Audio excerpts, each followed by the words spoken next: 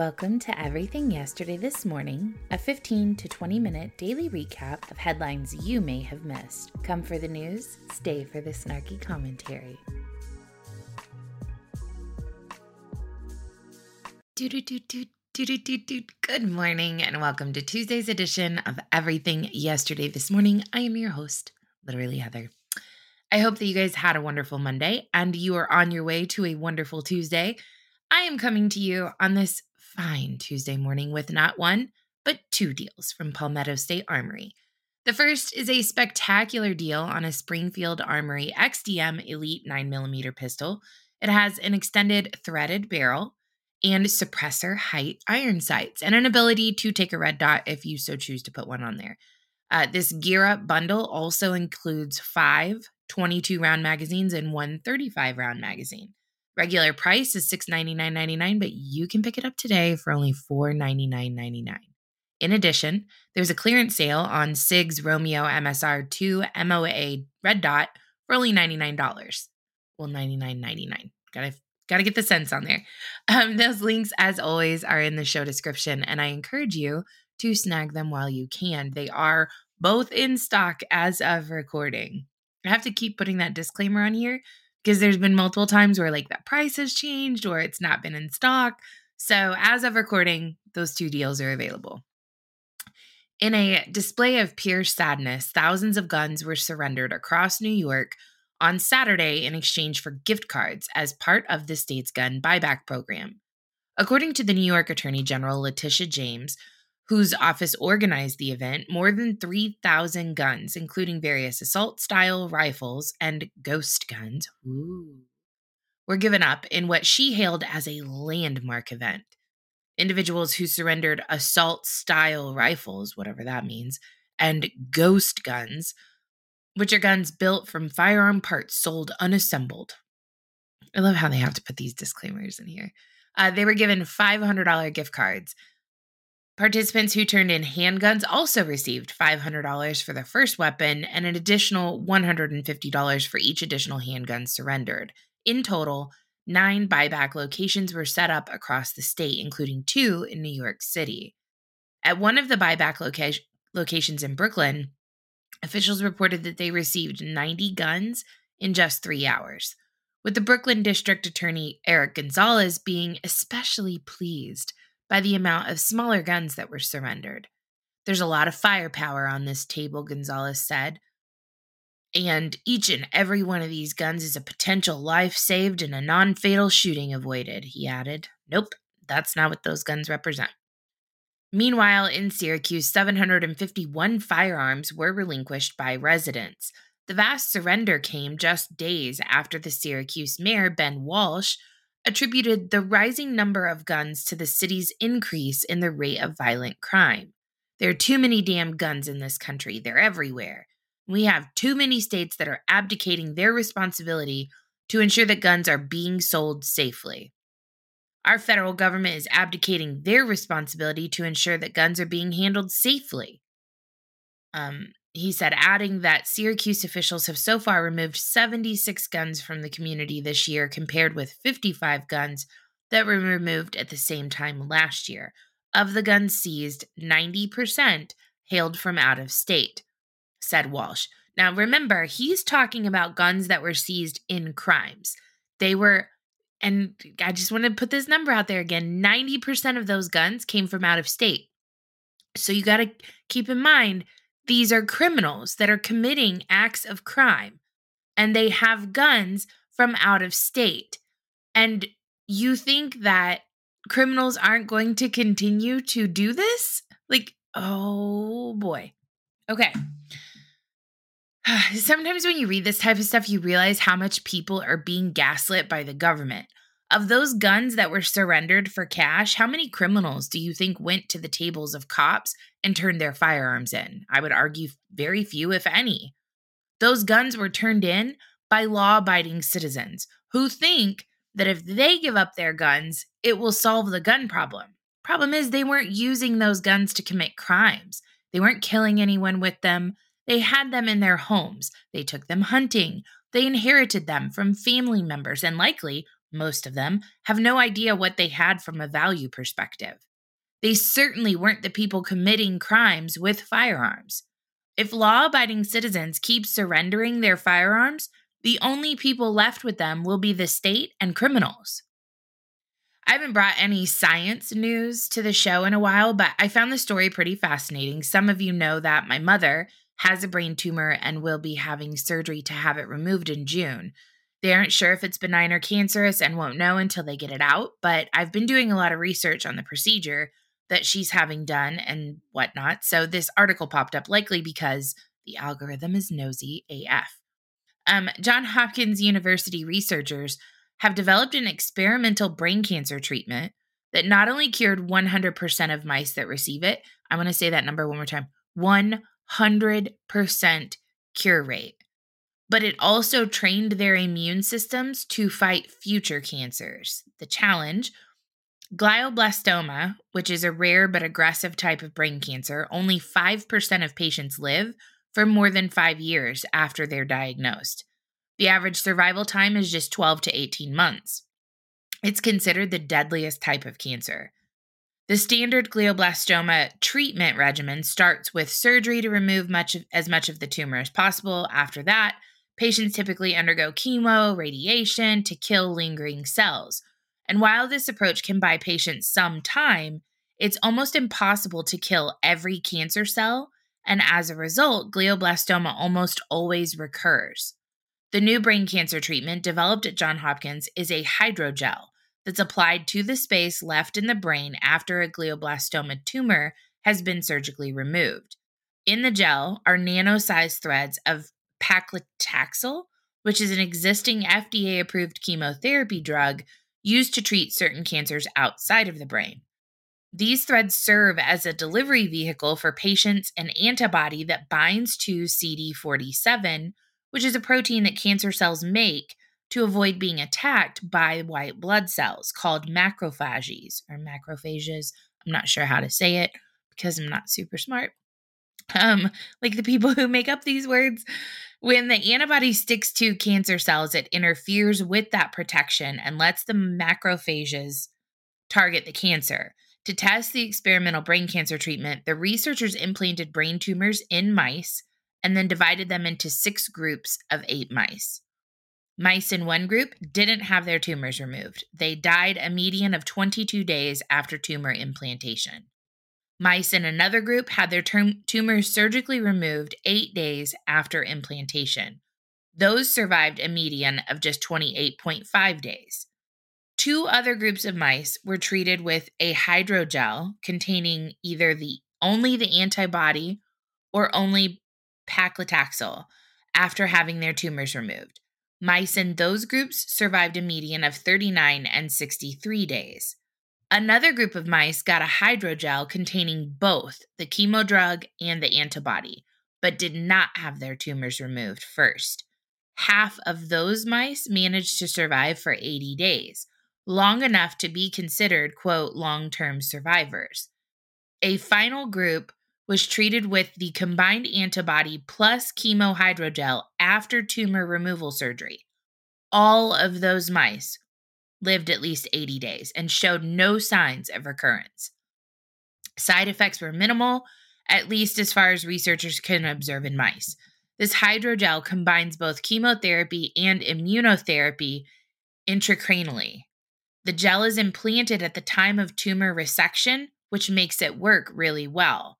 The new brain cancer treatment seems to do more than just kill cancer cells missed during surgery, too. On day 80, after the initial tumor implantation, the researchers re-challenged any surviving mice with tumor cells. When they checked those rodents again 20 days later, they found no signs of cancer in the brains of those that had been treated with the fully loaded hydrogel.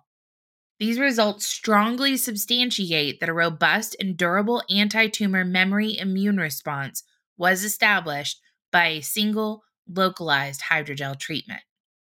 Given that only half of the mice that did not have their tumors removed before treatment survived the full 80 days, it doesn't seem like Johns Hopkins' new hydrogel could completely eliminate the need for surgery. Still, if the results of the mice study translate even somewhat to humans, always a big if, the hydrogel could provide new hope for people with this deadly disease. We don't usually see a 100% survival rate in mouse models of this disease. Thinking that there is a potential for this new hydrogel combination to change that survival curve for glioblastoma patients is very exciting. This hydrogel will now disappear and we'll never hear about it again because the illness is more profitable than the cure. The U.S. military is tracking another mysterious balloon that flew over American soil, but it's not clear what it is or whom it belongs to, according to 3 U.S. officials. The object flew across portions of Hawaii, but did not go over any sensitive areas, the officials said. The U.S. military has been tracking it since late last week and has determined that it poses no threat to aerial traffic or national security, and it is not communicating signals. This story sounds familiar. Where have I heard this before? It's not clear if it's a weather balloon or something else, the official said, adding that the United States could still shoot it down if it nears land. The object, which does not appear to have maneuverability, is moving slowly toward Mexico. The officials do not believe the balloon belongs to the Chinese, but they are still working to identify the owner. A spokesperson for the National Security Council referred questions about the object to the Defense Department. In a statement Monday afternoon, a Pentagon spokesperson said the balloon was floating at 36,000 feet with no indication that it was maneuvering or being controlled by a foreign or adversarial actor. The balloon did not transit directly over defense critical infrastructure or other U.S. government-sensitive sites, nor did it pose a military or physical threat to people on the ground. A spokesman for Indo-Pacific Command said, "We responded to an unidentified radar signature Friday in the vicinity of the island of Hawaii. Pacific Air Forces launched 3 F-22s to assess the situation and visually identified a spherical object. We monitored the transit of the object and assessed that it posed no threat." A likely story. Nearly 40 years ago, in Chevron v. Natural Resources Defense Council, the Supreme Court ruled that courts should defer to a federal agency's interpretation of an ambiguous statute that as long as that interpretation is reasonable. On Monday, the Supreme Court agreed to reconsider its ruling in Chevron. The question comes to the court in a case brought by a group of commercial fishing companies. They challenged a rule issued by the National Marine Fisheries Service that requires the fishing industry to pay for the cost of observers who monitor compliance with fishery management plans. Relying on Chevron, a divided panel of the U.S. Court of Appeals for the District of Columbia Circuit rejected the company's challenge to the rule. Judge Judith Rogers explained that although federal fishery law makes clear that the government can require fishing boats to carry monitors, it does not specifically address who must pay for the monitors. Because the NMFS's interpretation of the federal fishery law as authorizing industry-funded monitors was a reasonable one, Rogers concluded the court should defer to that interpretation. Some members of the court's conservative majority have been critical of the Chevron doctrine in recent years.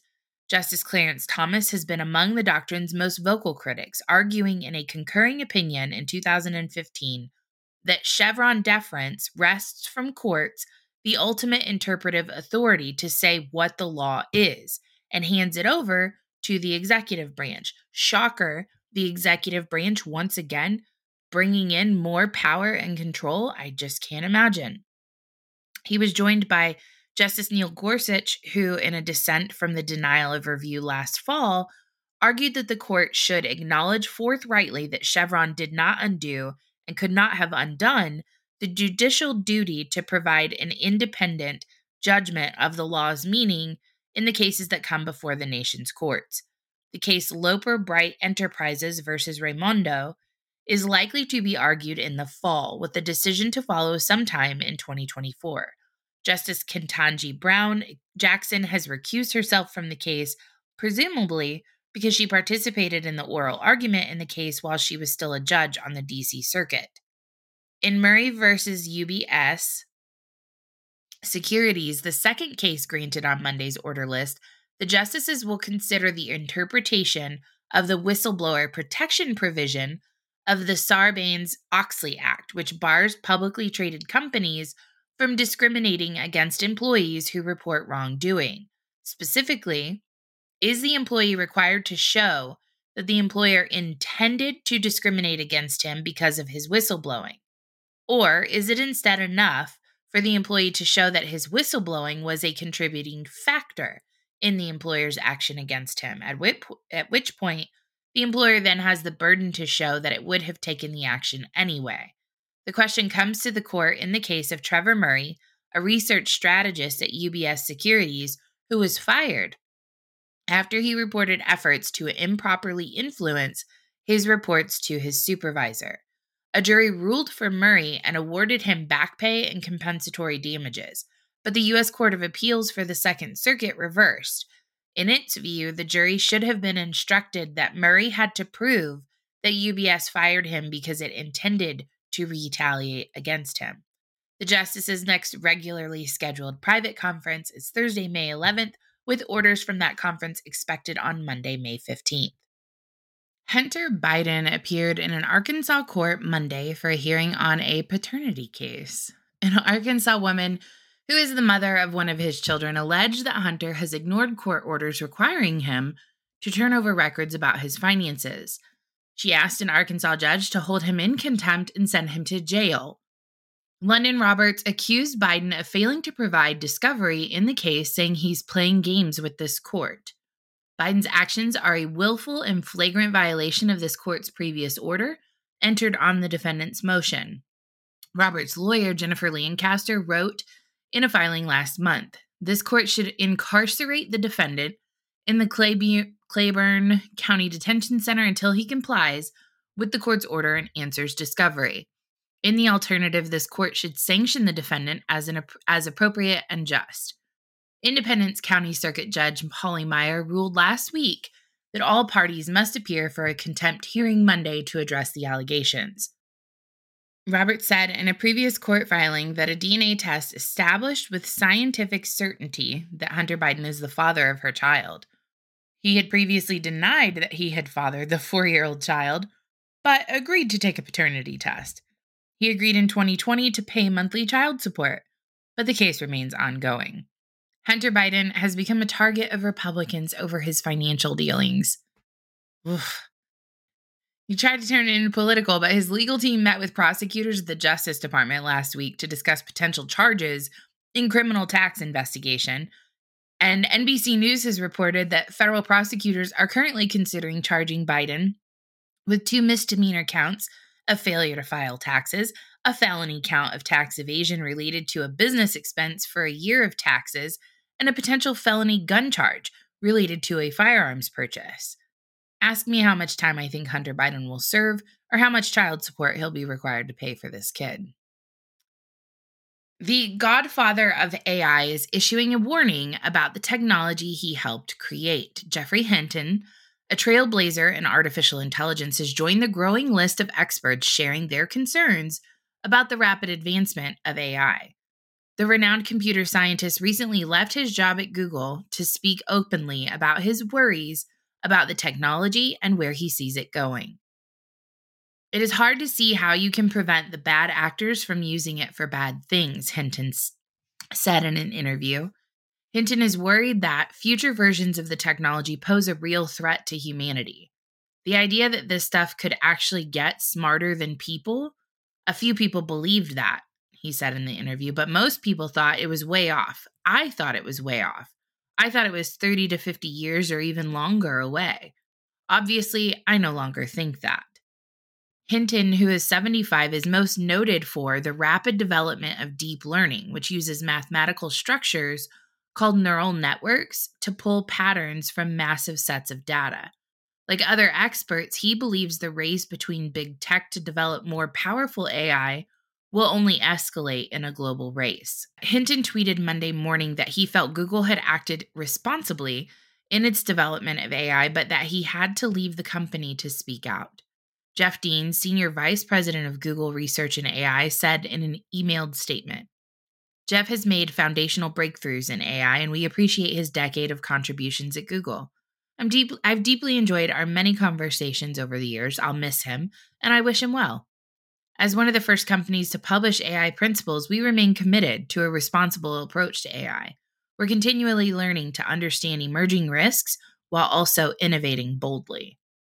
Yeah, this coming from the same company who has actively worked to subvert uh, information sharing. Like the idea that any of these tech organizations, after what we've seen in the Twitter files, would work to the benefit of society and not to the benefit of themselves or the government is just foolhardy. Like it's not possible.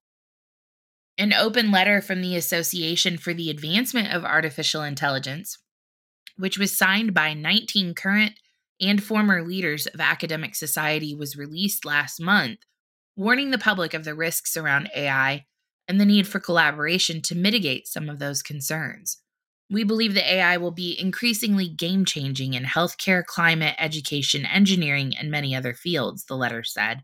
At the same time, we are aware of the limitations and concerns about AI advances, including the potential for AI systems to make errors, to provide biased recommendations, to threaten our privacy, to empower bad actors with new tools, and to have an impact on jobs.